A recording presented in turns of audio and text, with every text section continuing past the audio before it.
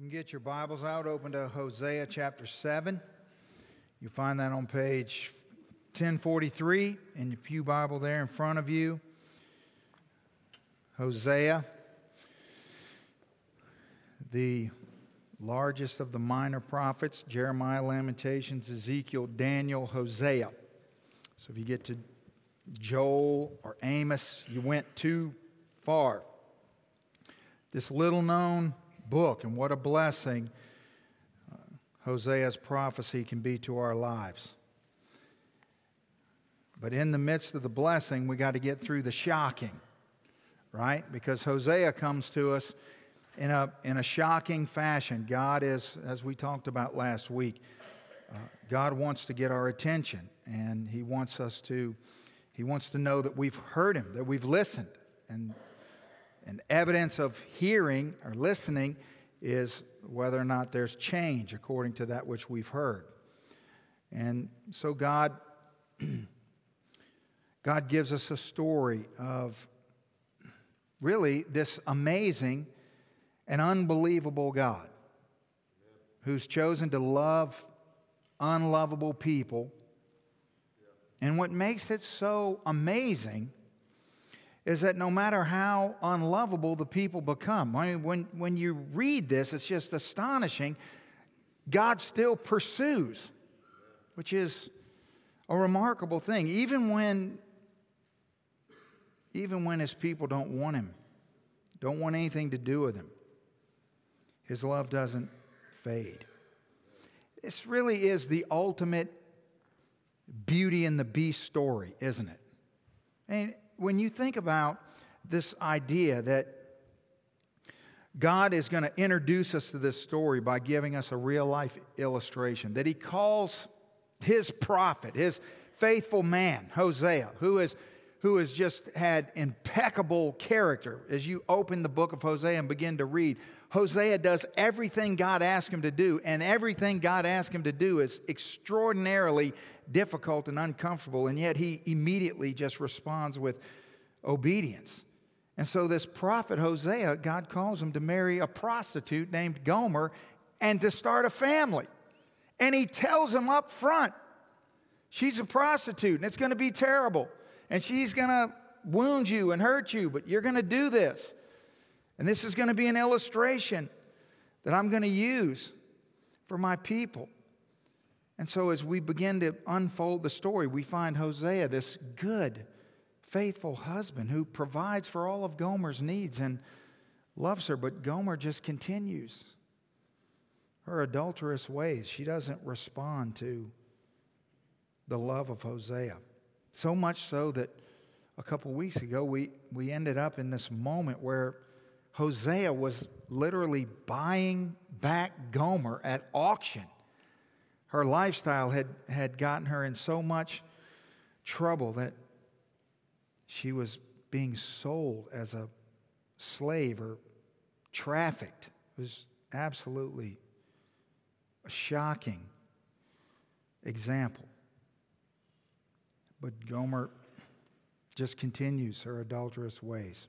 She doesn't change. And last week we entered into the counseling room, where it's almost like this seemingly broken beyond repair marriage comes in for counseling, and God begins to speak from His heart and reveal all the ways that He has been made to feel by all of the things that His adulterous people have been doing. And this is what I want you to understand, that you have to be careful not to see this whole story through human eyes. God's giving us a human picture to understand the gravity and the weight of the problem, but it's not a perfect picture. And here's what I mean. Because in a human sense, we see this God who continues to pursue a wayward bride. And it can look like what we're seeing is the weakness of God. Like it could seem, if you're not careful, it could seem that what we're seeing is a God who's weak, that he's unsure of himself. He's got some esteem issues. He's trying to validate himself some way. Like why would he keep doing this? Why wouldn't he just say, enough already, I'm done with you. I'm not going to keep humiliating myself and chasing after you. But you see, that would be to humanize God. What you have to understand is God is not like me and you. And what it is showing us is the extraordinary, perfect strength of God. That God is so secure in and of himself that he's able to pursue us regardless of our waywardness. And here's what that tells you. See, God's not seeking to find his happiness in us. God's happy in and of himself. And he's so secure and confident in who he is that he can pursue us without damage, if you will, to himself. You see, he loves us, and he does feel, as we've seen, he feels the hurt and the pain by the things that we do because we're Gomer. He feels that, and it hurts, but it doesn't rattle who he is. It doesn't impact his character and his nature and his security and his authority. So be sure that you don't mistake that and confuse those things together. The big takeaway from last week is how God's people have not taken time to really know him. That they know about him, but they haven't taken time to really listen to what he says, to hear his heart. And so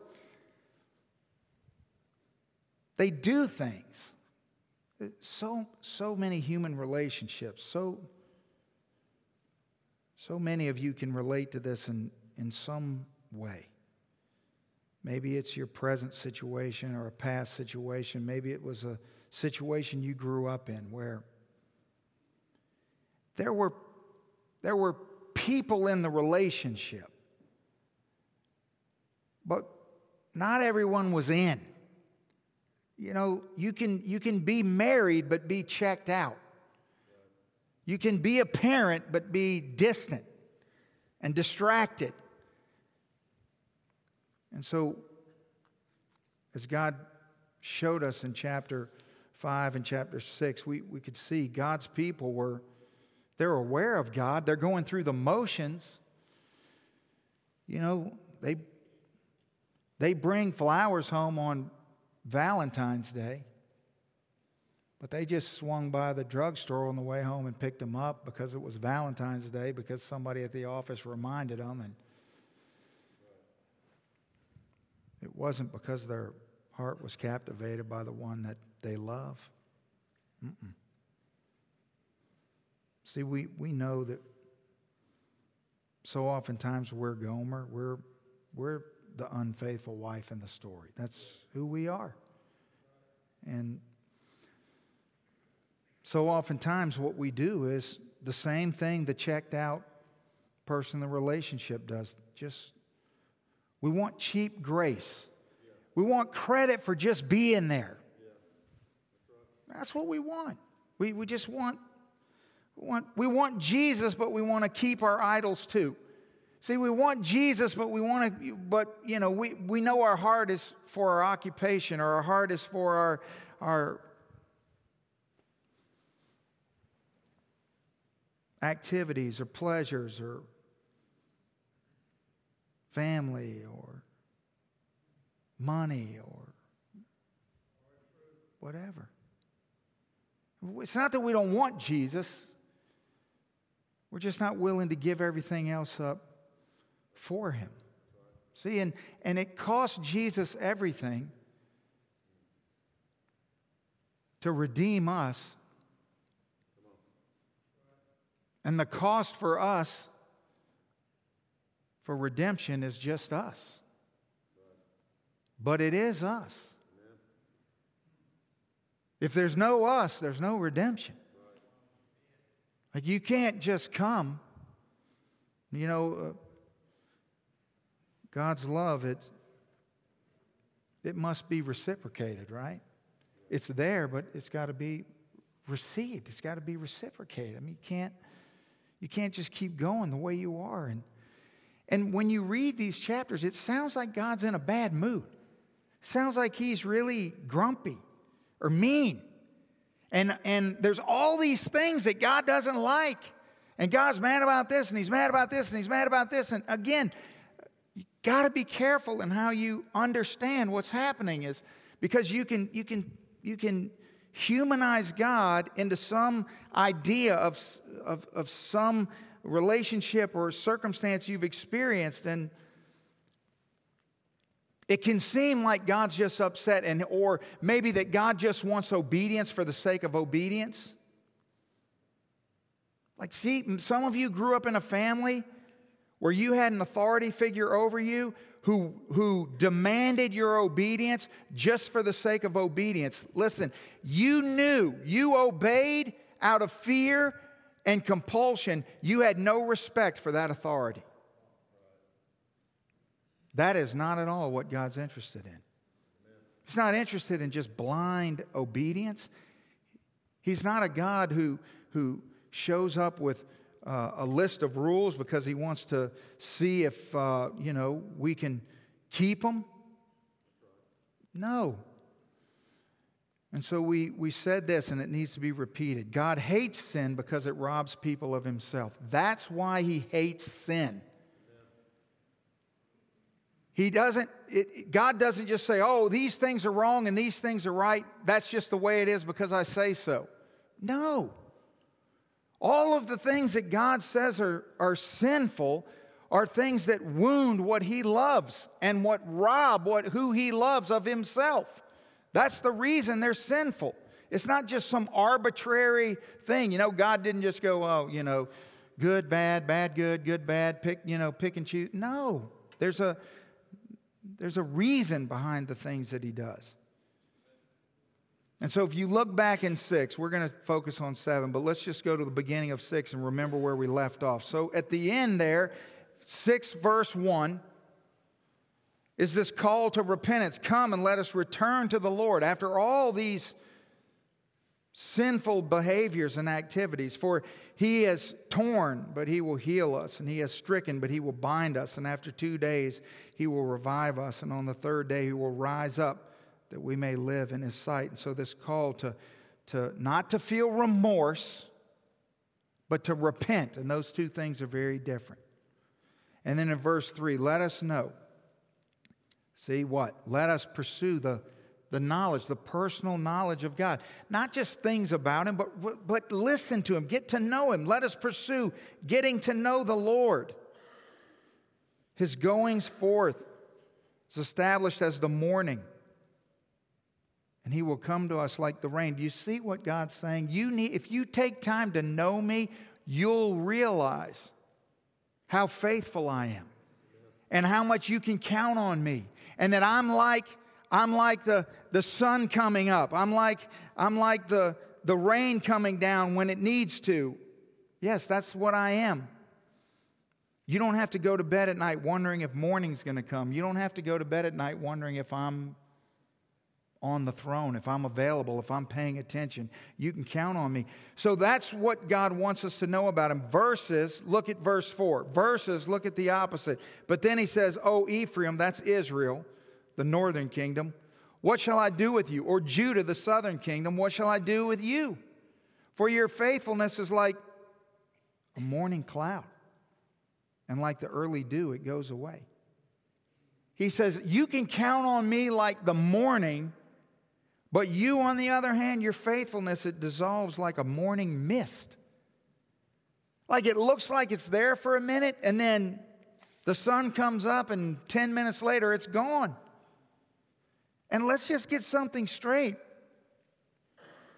If you think the reason that you have a relationship with God is because you have been holding on to him, you could not be more wrong.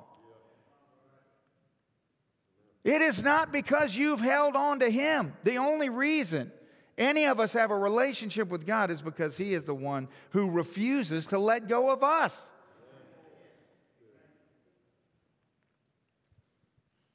And it's a reminder to us that our salvation is not a tribute to our faithfulness, but to His faithfulness. He is a faithful God. And so that's what sort of sets the stage to lead into chapter 7. And as we move into chapter 7, here's what we need to understand. Sin breaks everything it touches. Every single thing it touches, it breaks. Now, this may sound simple. I mean, everybody knows this. Do we? I don't think we do. This is a good thing to nod your head at and know, but it's another thing to deeply understand and know. See, whatever sin touches, whenever it touches something, that thing becomes less of what it was meant to be. It becomes less of what it was intended to be. It becomes marred. It becomes tainted. So look at chapter 7, verse 1. When I would have healed Israel, then the iniquity of Ephraim, or Israel, was uncovered. Well, and the wickedness of Samaria, for they have committed fraud. A thief comes in, a band of robbers takes spoil outside. They do not consider in their hearts that I remember all their wickedness. Now their own deeds have surrounded them. They are before my face. They make a king glad with their wickedness and princes with their lies. Verse 4. They're all adulterers. Like an oven heated by a baker, it ceases stirring the fire after kneading the dough until it is leavened. In the day of our king, princes have made him sick. Inflamed with wine, he stretches out his hand with scoffers. They prepare their heart like an oven while they lie in wait. Their baker sleeps all night. In the morning, it burns like a flaming fire. They are all hot like an oven and have devoured their judges, and their kings have fallen. None among them calls on me. And here's what God wants us to see. He wants us to see that our sinfulness consumes us like a flaming oven, like an out-of-control fire. That's the picture that he's drawing here. It's sort of like a fire that's uncontained and just running out of its boundaries. And as I thought about this, I thought about the very definition of deceit. Like what is the epitome of deceit? And here's what it is. It's the belief that we can control our sin. No. Our sin controls us. We have zero chance of controlling our sin. Zero. That's why the Bible calls us to mortify our flesh. That we have to kill sin. Because if we don't put it to death, it's going to get us. We don't have any capacity to control sin. Sin comes to steal, kill, and to destroy. It's not here to play games. And so, when we play around with sin, we're treating a predator like a pet. And that's always going to end badly. Always. You see, anytime you treat a predator like a pet, that's a recipe for disaster. It's the when animals attack. TV show. When I first saw that TV show, I thought, hey, I'm in. I'm in. I want to see this. I like things getting eaten. But after a couple episodes, I'm thinking, I don't think this is healthy for me. Because I want these people to get eaten. They need to get out of the gene pool or something. Because, listen, you can't bring a tiger in your house and make it a pet. Are you a moron? What do you think's going to happen? That's not a kitty cat. Every time then they're interviewing them, and they're like, of course, in the beginning, they're all sitting on their lap and they're petting them, right?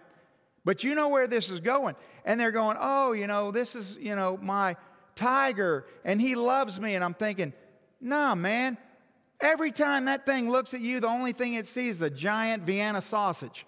That's all it sees. That joker's thinking, I'm going to eat you. I'm just waiting for my chance. Yeah. And then the show flips to later on, and, they're in the hospital, like, I'm just being honest. It's hard for me to pity that moment. I'm like, you're petting a tiger. That's a bad move. That's just a bad move. That's not a pet.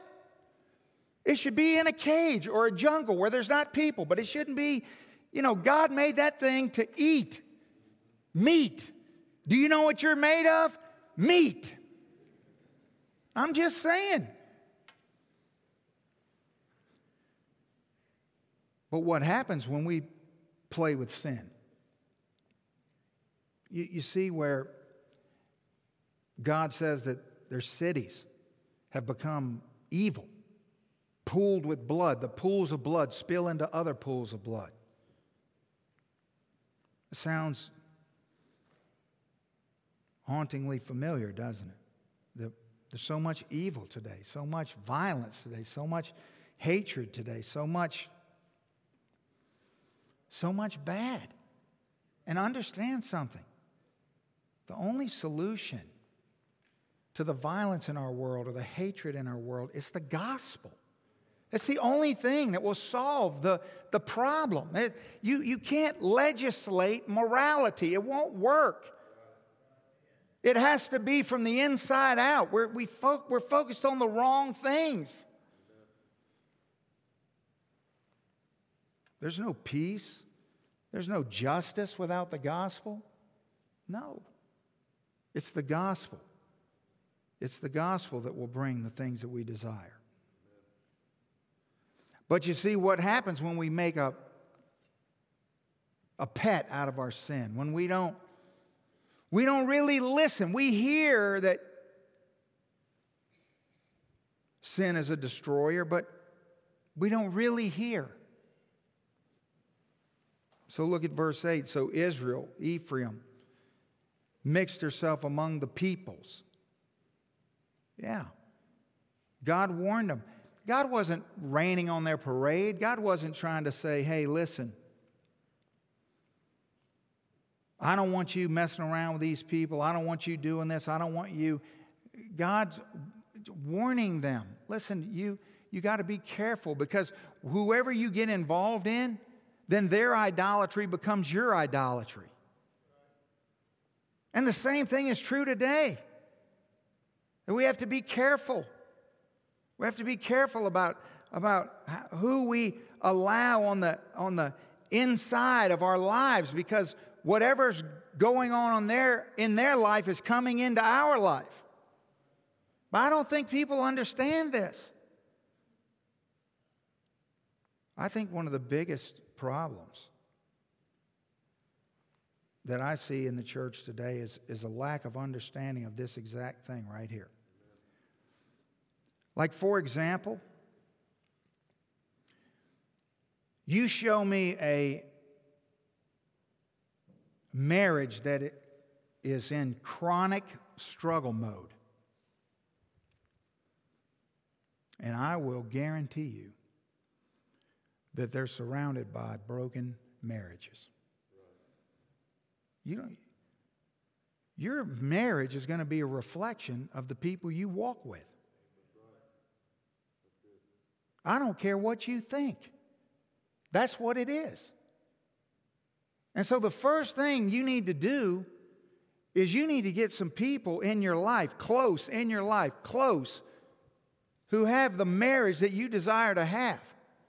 And you need to get the people with broken marriages who have no intention of changing out. Because if you think those voices aren't... Listen, you know what you're doing? You're petting a tiger. That's what you're doing. You're just inviting it in. See, somehow it made perfect sense to you all your life to protect your children growing up from bad, inappropriate friendships that would drag them down. But you never thought that applies to you? You thought somehow you're immune to that? Why is it so quiet? That's us. Who's in the inside of your life? I'll guarantee you it's not in the Bible, but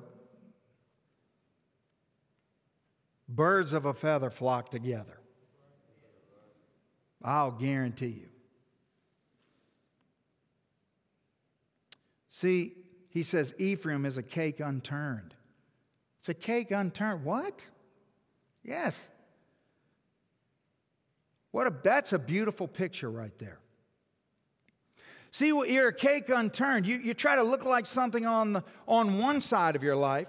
See, when a cake that's not turned, you look in there and you see this cake, and it's like, oh, look at this cake. It's cooked on one side. It looks like it's ready to eat. But what you don't know is the bottom side of it's just dough. Hasn't been baked. Hasn't been turned. It hasn't been cooked. And so on the outside, on the top, it looks fine, but it's not edible. It's no good. It's deceiving. You look perfectly together on the side everyone can see, but what's underneath is undone. It's just raw materials. See, what God is doing is He's displaying a picture of His people who are trying to play both sides of the fence. He's saying this about Israel, but He's saying the exact same thing to us today. He's saying to Israel, you're not a pagan nation, but you're not a holy nation. Man, we should receive that word. You know what we are? Lukewarm. That's what we are. We're a cake unturned. When it's convenient, we want to look this way. But if you really get to looking underneath where nobody can see, it's just dough. What did God say to the church of Laodicea? He said, you're neither hot nor cold. I wish that you were either hot or cold. And He said, I'm going to vomit you out of my mouth. No, because you're lukewarm. That's the worst thing you could be. At least if you were cold, you wouldn't be a hypocrite. See, so many people, it looks like on the outside, hey, it looks like God's cooking in their life. But what's underneath? What's really going on?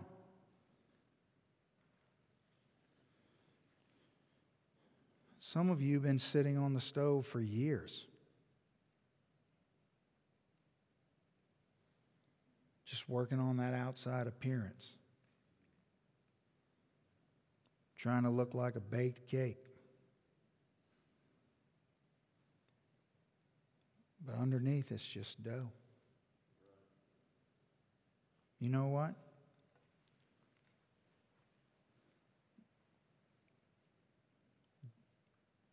Dough has all the raw materials needed to be cake. I want you to be encouraged. If that's you, I want you to be encouraged. That you see everything you need to be a cake is there. All the ingredients are there. You're not missing anything. Think about it. You got all the raw materials. The only thing that's missing is the refiner's fire. You just have to submit yourself to the Lord, see? God can make something beautiful out of that unturned cake if you surrender yourself to Him. But you got to stop hiding behind that top side. You got to stop hiding behind that veneer. You got to stop worrying. So long as it's in the darkness, until it comes in the light, until you're willing to flip over and show everybody that doughy underside, nothing happens. Look at verse 9.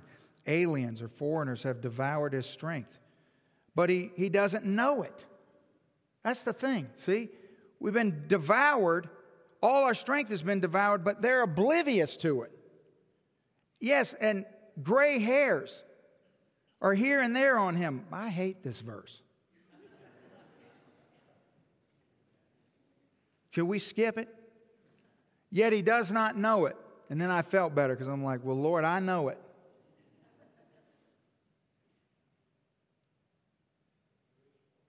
So his strength has been stolen. He doesn't know it. Gray hairs. See, that's the distorting power of sin. Is that what it does, it comes on us and it distorts our view of everything, but especially, primarily, of ourselves. That's the main thing that sin twists. That's the big goal. See, you think that you're strong, but as you're, trying to pet the sin, see, you think that you're okay because you're petting the tiger and the tiger's, purring and seems to, love you. And so it's lured you into feeling, confident around it and safe around it and ignoring the predatory nature of it. And you even convince yourself that, well, yes, I know that this sin has devoured other people, but I've got it under control. I can manage it. This sin loves me. It's different. Yeah, but see, you don't, that's because you don't even know that your strength has been zapped. You don't even know that. You're living in a falsehood.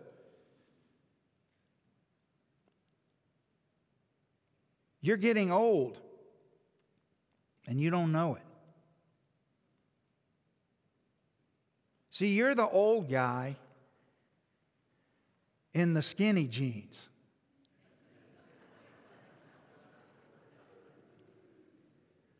You know the guy. Rhinestones on the back pocket. What's happening here? You seen him? Son, them suckers are so tight he can't move. You're like, what are you doing?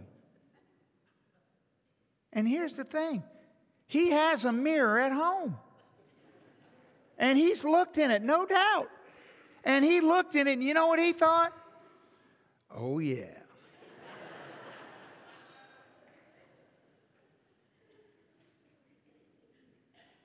See, he doesn't even know it.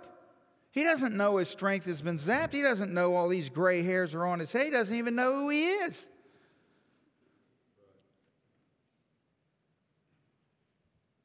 He's oblivious. See, verse 10, and the pride of Israel testifies to his face. You see, you are so disenfranchised. You are so discombobulated in who you are in relationship to who God is and who you're supposed to be and how this thing works, that you just run your mouth right in front of him. And they do not return to the Lord their God, nor seek him for all of this. Oh. Notice, they seek him, but not for all of this. They just seek him for the little things that, they feel are necessary. The little things that woe to them, for they've fled from me, destruction to them, because they've transgressed against me. Though I redeemed them, yet They have spoken lies against me. See, that's verse 13. The thing is that it's not just this distortion of ourselves, but we got to distort everything. See, it's impossible to justify our sin without telling lies about God. We got to lie on Him. Not only do we not know who we are, we're all distorted and twisted around. We think we're one thing when we're not, but we have to make up stuff about God. We got to believe lies and tell lies about Him. See, our witness becomes a lie. See, when we justify sin, it's just a blatant disregard for God and who He is. It's just proof that you don't hear, you're not listening. We do it because there are things in our life that we want. We want. See, it's easy to be against all the things that you don't want. Oh man, you could just be against all those things. But it's a whole different story to align all of your thoughts and desires with what God says, not what you want, not what the people around you want, not what the culture wants, not what the pressure is, no. But what does God want? We use all these lies to justify our sin. We say things like, well, my choices aren't hurting anybody. What does that have to do with anything? First of all, that's not true. That's a complete lie. But second of all, even if it were true, what difference does that make? If God says you shouldn't be doing it, what difference does anything else after that make? But we justify it by saying, well, I'm not hurting anyone. Yeah. See, instead of loving what God loves and hating what He hates, we love what He loves and are entertained by what He hates. That's what it is. I mean, you think about it. You think about the shocking things that we allow to entertain us, that God says are wrong. They're wrong. They're wrong. And we think it's funny and entertaining. And I guess we think that when we stand before God, we'll just say, well, God, there wasn't anything else on TV. There wasn't any other movies to go see. Or there wasn't, I don't know what we think. What are we saying? It doesn't change the way God feels or what God said. We just have this idea that everybody's doing it, so it's okay.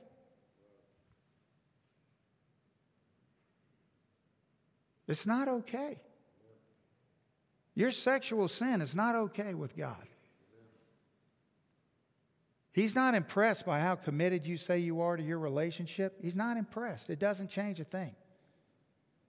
You're sowing death into your own life, and you don't even know it. See, you don't even realize it. You say, oh, well, we're getting married. Okay. The Bible says, God says, in the book of Hebrews, I will judge the sexually immoral. Period. Period. That's what He says. He says the marriage bed is to be undefiled. Period. So all you're doing is just bringing your sin into this. You're just sowing death into these new relationships, into your next relationships, into whatever it is. And you're just telling yourself, well, what are you telling yourself? Well, everyone else is doing it, or it's not hurting anybody else, or we're going to get married, or we're committed to each other. It doesn't matter. It's wrong. Not because God wants to be a killjoy, but because God said in order for this to be a blessing to you, you got to manage it the way I designed it to be managed. And so the point is not that, listen, if you've ever done something wrong, then it's over. You might as well just go on because you already have. That's lie number 475. No, what I'm saying is that whatever you're doing wrong, stop now, flip the cake over, and let the refiner's fire cook the dough side. Today, right now. Because all the raw materials are there. It's not like you're not sitting here this morning deficient of something that God needs to work with. No, you have all that He needs.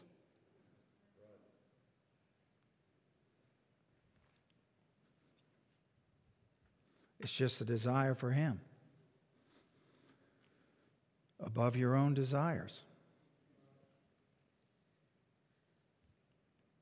I mean, you know, when the Bible says in Romans chapter 12, Paul says, I beseech you, I beg of you to present yourself as a living sacrifice, holy and acceptable to God. That's your reasonable service. But think about what we do. We pet our sin because we have all these excuses, and all these excuses always go back to the culture that we live in and what's the cultural moment and what's culturally acceptable in our moment and all this nonsense. And God says, no, do not be conformed to the things of this world, but be transformed by the renewing of your mind. So clearly you're not going to look like the world in which you live in. It's the very thing that started this whole conversation, but you've mixed with other people. You've mixed with things you weren't made to mix with.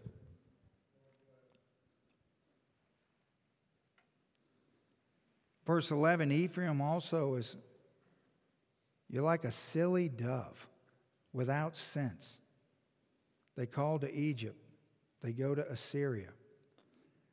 See, what God over and over brings to their attention that whenever His people are in need, whenever His people are suffering or struggling or need help, they turn to other things for help.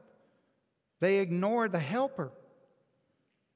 Like a senseless dove just fluttering around, trying to find a place to land, just banging into everything. And that's what we're like when we depend on man instead of God. Because what happens is we fall into this, you depend on man, so you're entering into man's economy and man's system. And you know what man's system is constantly shifting boundaries. So you never know what's what or who's where or who's. Now you don't even know who's who. I don't even know what anything is anymore. I don't even know what's happening half the time.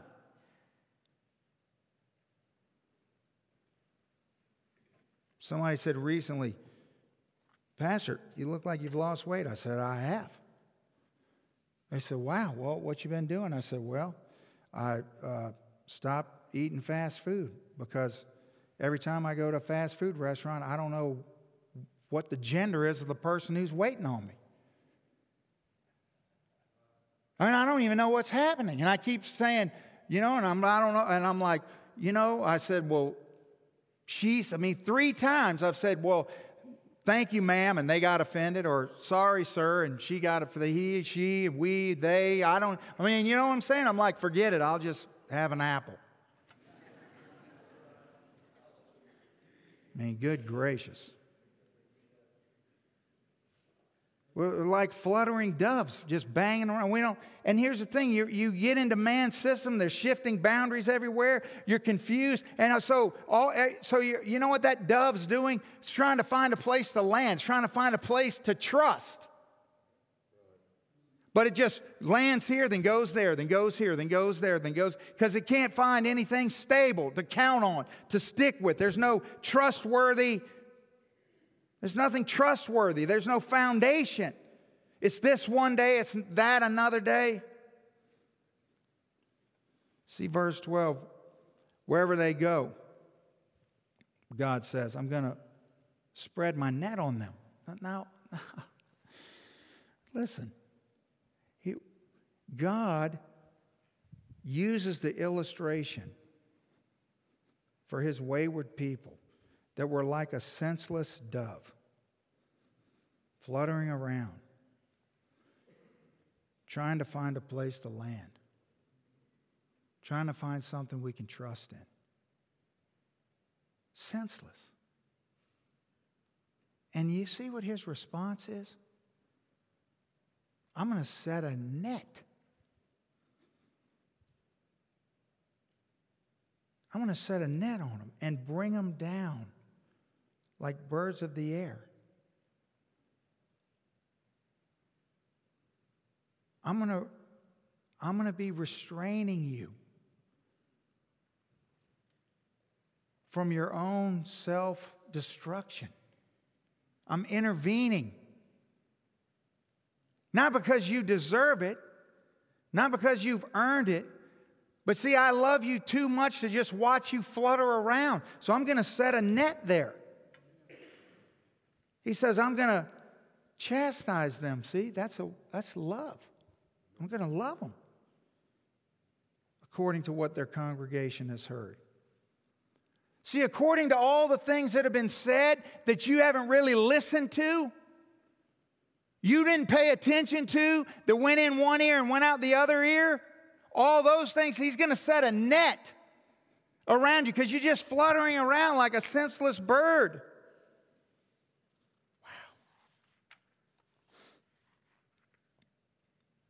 I think, what does that tell us about God? Man, I think you know what the congregation's heard 10,000 times? God is love. Maybe even in the excuses when we're petting the predators in our life. We're like, I know it's wrong. I know my sexual immorality is offensive to God, but He's love. I know the hatred and bitterness in my heart is wrong, but God is love. I know I should devote myself to Him, but He's love. See, we've heard that, but have we listened to that? And do we understand that not only is He love, but everything He does is in love? Everything He does is in love. So now, this is what I mean by this. When you're fluttering around like a senseless dove, and God puts a net up, does it feel loving? Does the bird like it? Oh no. The bird feels restrained. The bird feels confined. The bird feels, why are you doing this to me? I don't like this. I don't want this. God, why are you punishing me?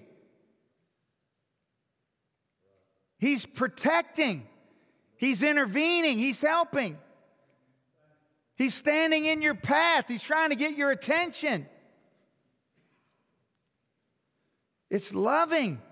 The mistake that we make so oftentimes is thinking that God's love and God's judgment are vastly different things. They're not. They're not. They're not in the life of a child of God. They're not so long as there's breath in your lungs.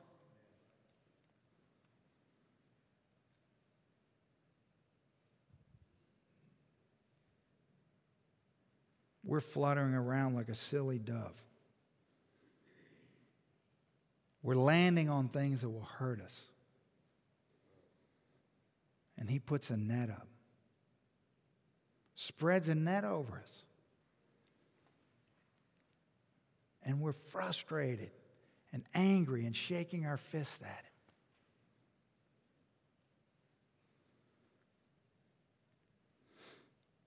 And it's the most loving thing He could do. See, that picture is, it's God saying, because my love is relentless, you will never, ever, ever find peace in rebellion. Never. Ever. No matter how hard you try. you'll never find peace. You know why? Because He will not let you. He won't let you.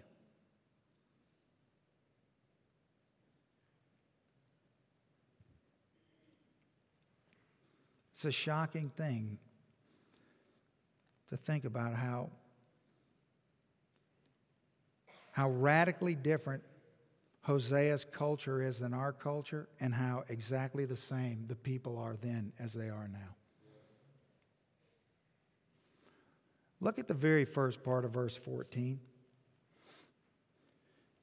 They did not cry out to me with their heart when they wailed upon their beds. This is shocking.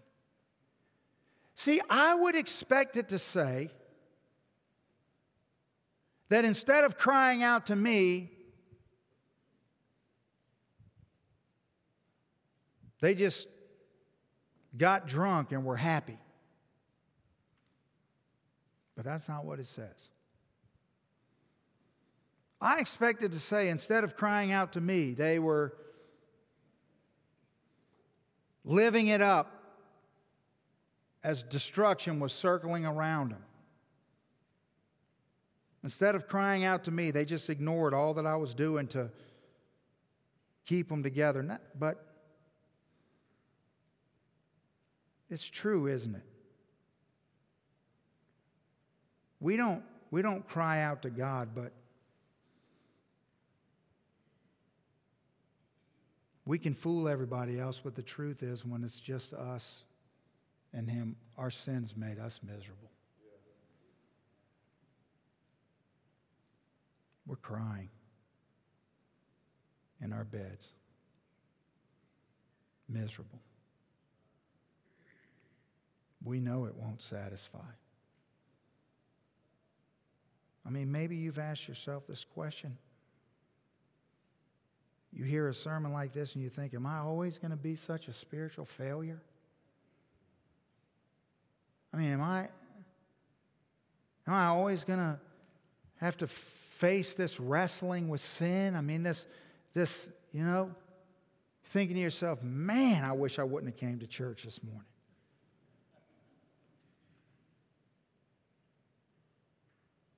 Because you're convicted, and you know there's things in your life right now that God wants you to change. And you've put Him off, and you've pushed Him away, and you have made excuses, and you've pet the tiger. No, all of us.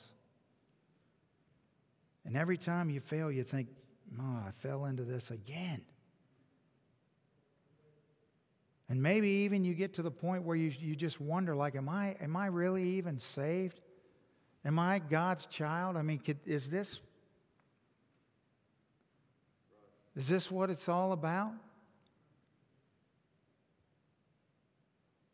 Just this merry-go-round of, sin and struggle, and about the time I feel like I'm starting to get things together, here I go again. You hear that voice in your head saying, if you were really God's son or daughter, you wouldn't be doing the things you're doing. And that condemnation, it just beats you down like a bat. Well, I just want you to understand something this morning. That there's hope. And the hope is this.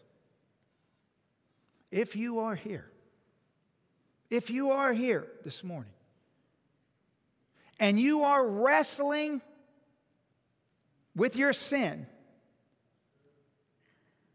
that's assurance of God's activity in your life. The person who ought to be mortally petrified right now is the person who's not wrestling. But if you're wrestling, that means that there's been a net spread across you, and you recognize that net, that He's revealed that to you, and that you understand that there's something that ought to be that's not, that a blind person can't see. God has to reveal that to you. See, if you're God's child, then you've been given a new heart. And the Spirit of God dwells within you. And so you can't escape the pain of sin any more than you can escape yourself.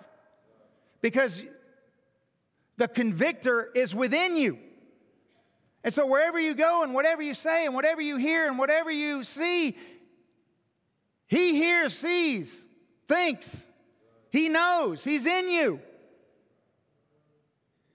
So relent. Repent. Surrender. You can't win. And if you're not redeemed, if you've never surrendered to God, but you're wrestling with your sin, the rock has gotten close. The rock that's been following you in the wilderness all this time has gotten right close behind you. He's right there. And He's working in your life to get your attention. And there's no guarantee. But that rock is mysterious. Do not presume upon that rock. But if you repent, the Bible says the rock is Christ. He'll become the rock of your salvation. He'll save you. And He'll redeem you. And water will flow from that rock. And when you need it the most, honey will even flow from it. Amen. So don't fight the wrestle. Satan wants to get you this morning. He wants to get you right now. He wants to distract you slightly. Just enough to get you out of here without change, without really hearing. Don't fight the wrestle. Embrace the wrestle. What you're wrestling with right now, respond to that. Embrace that. That's the love of God revealing Himself in your life. That's the God of the universe speaking into your heart right now. Because if He wasn't, you would not be wrestling. Because there was a time in all of our lives when we didn't wrestle. So thank God for the wrestle. Thank God. Do not let Satan deceive you. No matter what you have done, no matter how long you've been doing it, God can make you the person you're meant to be. Never lose sight of that reality. You possess every raw material needed. You just need the refiner's fire to come into your life. Burn off the dross and make beautiful out of something that once wasn't. Let's stand and bow our heads.